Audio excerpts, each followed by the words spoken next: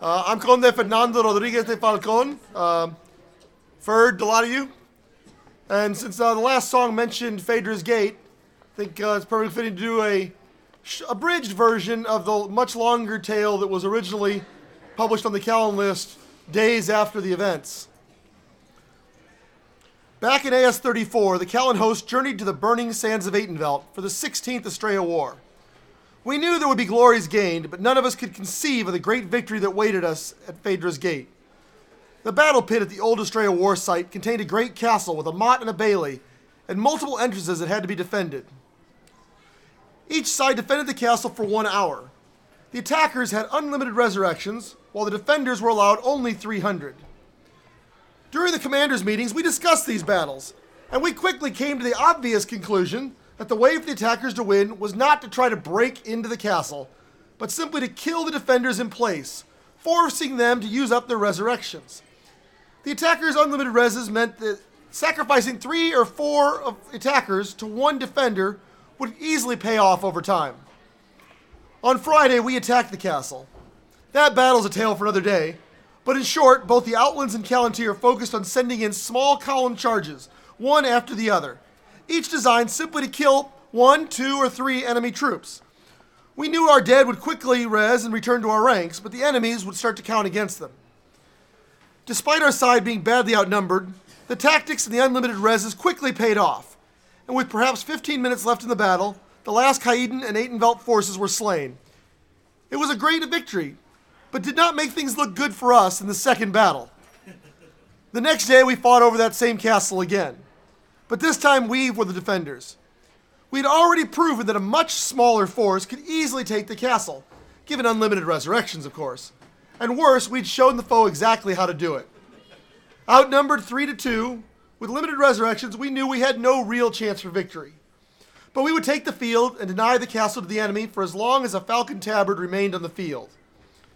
Callantyr was given the difficult task and the great honor of denying the entrance to the enemy, the largest gate, Man's Gate, named after the Aten king when the castle was built. I promised the battle commander, Sir Sean, that we would hold it as long as we could. A delaying battle was really our only hope. We would try our best to keep the enemy out for the hour. Killing the enemy meant nothing to us, but every Callantyr loss would hurt us sore. As I spoke to the army before the battle, I told them of our task, and that it was a forlorn hope. When I told them it was our job, and by God we would do our damnedest, I saw men nod with grim smiles. When I suggested that in Her Majesty's honor, we used Phaedra as our battle cry that day, men cheered, and Phaedra rang across the burning sands. And from that inspiration came the following battle. The Falcon host was arrayed in a pocket behind the great gate. 8 feet inside the entrance, we built a short line of scutums. We anchored on the corner posts of the gate 2 more scutums on each side, perpendicular to the gate. Between these sets of scutums and the main line, we left 2 5-foot gaps. But a few feet behind each of these gaps, another scutum and a few secondary waited to stop the charging foe, right where our pole arms could crush them. With our artillery heavily weighted towards long poles and greatswords, we waited and Callantyr sang. As the lay-on came, we saw a large force of the enemy come towards us.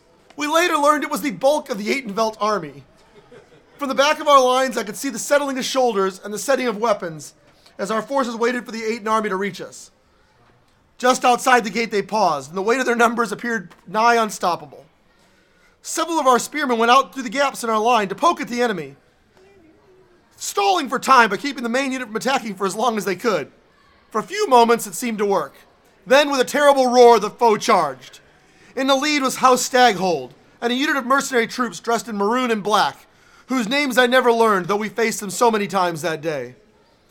Into our pocket they charged. The crash was terrible as they smashed into our scutums. It was deafening.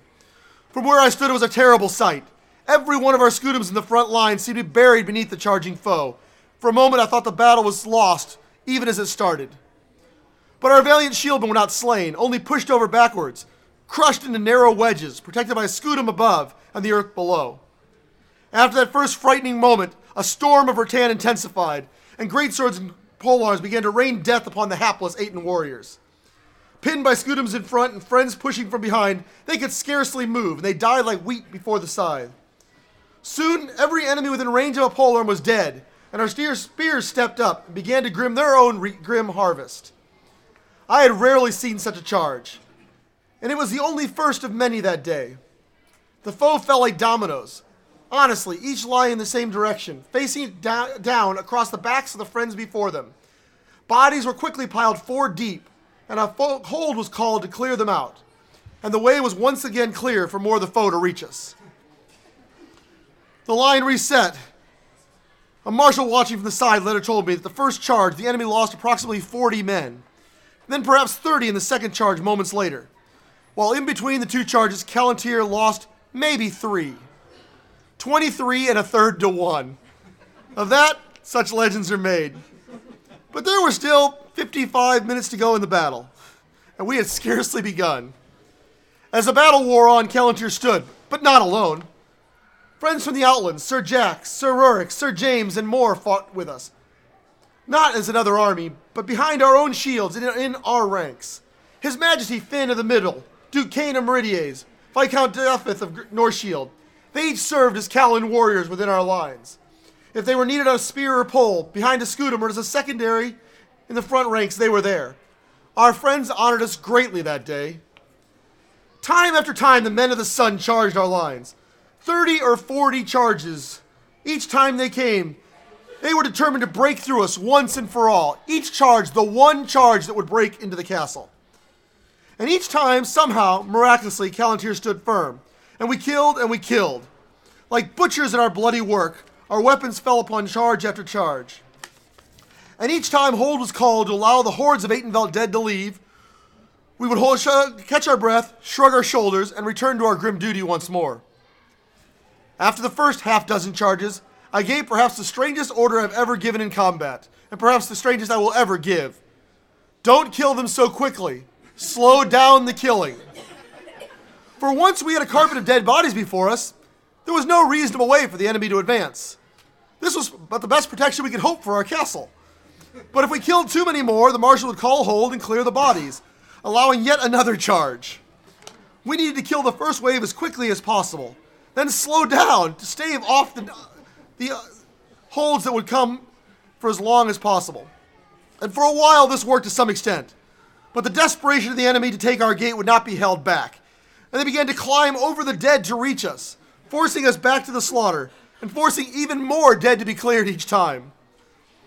As charge after charge was driven home, they did have one effect upon our lines. They slowly drove the Falcon host backwards, just a few inches at a time. After 30 minutes, we had been slowly pushed back some 6 feet, leaving 2 11-foot gaps. The enemy tried to push through those gaps, but somehow we managed to hold them a little bit each time. Finally, at a slight lull, we closed the one on the right, but purposely we left the gap to the left. And behind the wall where the enemy couldn't see, we moved several extra secondaries and a bunch of extra artillery to cover. Sure enough, as the dead was cleared the next time, the charge came in and turned to the left. They slammed into the gate and ran into the gap. In quotes there for you.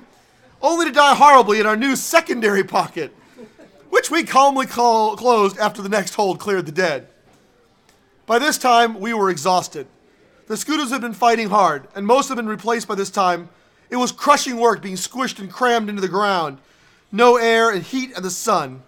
The polearms and spear had been swinging as often as men felling trees. Arms were sore and tired. Then we got the word that we had only used 60 of our 300 resurrections. My grin almost split my face as I heard this, and as I spread the news, I heard soldiers laugh, and they returned to their work with new determination. By God, we could hold this castle. At the resurrection point, the army commanders had given orders that only senior fighters were to be arrested. Only knights and other fighters with high-end awards were to be given a chance to come back into the field, rather than waste them on what they deemed as less effective fighters. Of course, this instruction was totally waived for Calontir. A Falcon tabard was all that was needed to clear the resurrection point and return to our lines. Such was the job we were asked to do, and such was the respect they gave us that day. As the battle wore on, the Aten forces, though clearly tired, grew more and more determined. One charge, with perhaps 10 minutes left in the battle, had a unit literally try to jump over scutums, or knocking them down, attempting to fight from atop of them.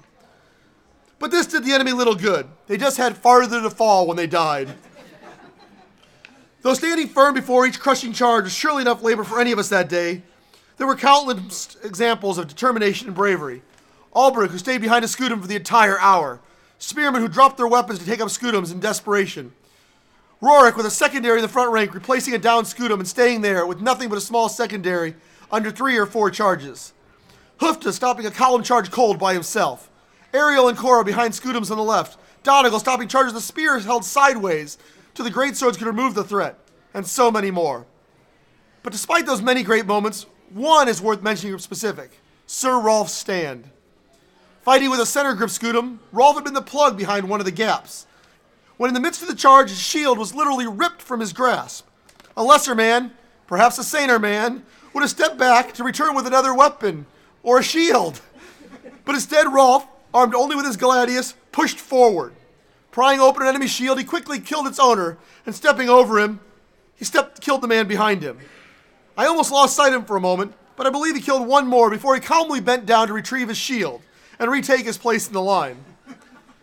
For this and his actions in the Duke's Gate the day before, he was awarded a Sword of Callantir that day, truly fitting. Callantir has often said, "No heroes here," but that day proved the lie to that phrase. There was not a man or a woman within that line who was less than a hero that day. And after one final charge, the end of the battle was sounded. Miraculously, astoundingly, Callantir still held that gate. They said we couldn't hold the castle. We said we couldn't hold the castle. But somehow we did. As Callantir has done at Man's Gate, the Outlands had done the same at the Duke's Gate in the breach of a wall, and the rest of our allies had held a sally port in the East Gate. Amazingly, we still had 20 resurrections left, where the day before we had killed over 1,000 men, the entire force, plus the 300 resurrections. Our foes had killed less than 300. This battle is stuff songs and legends are made of. In days of old at Penzing Pass, the shield wall had stood with charges like this. But never, never had the foe continued to throw charge after charge at us like this. Even the Tuchuks learned after a while. So great was our defense that their Majesties Atenvelt, and Duke Man himself, for whom the gate was named, agreed to allow us to rename the gate Phaedra's Gate, in memory of our inspiration that day. And Phaedra's Gate joined the ranks of legend. To their Majesties Joangus and Phaedra, who granted me the honor of commanding their army, and to each man and woman who was part of that amazing day, I truly owe a debt I can never repay. Callantir, I salute you.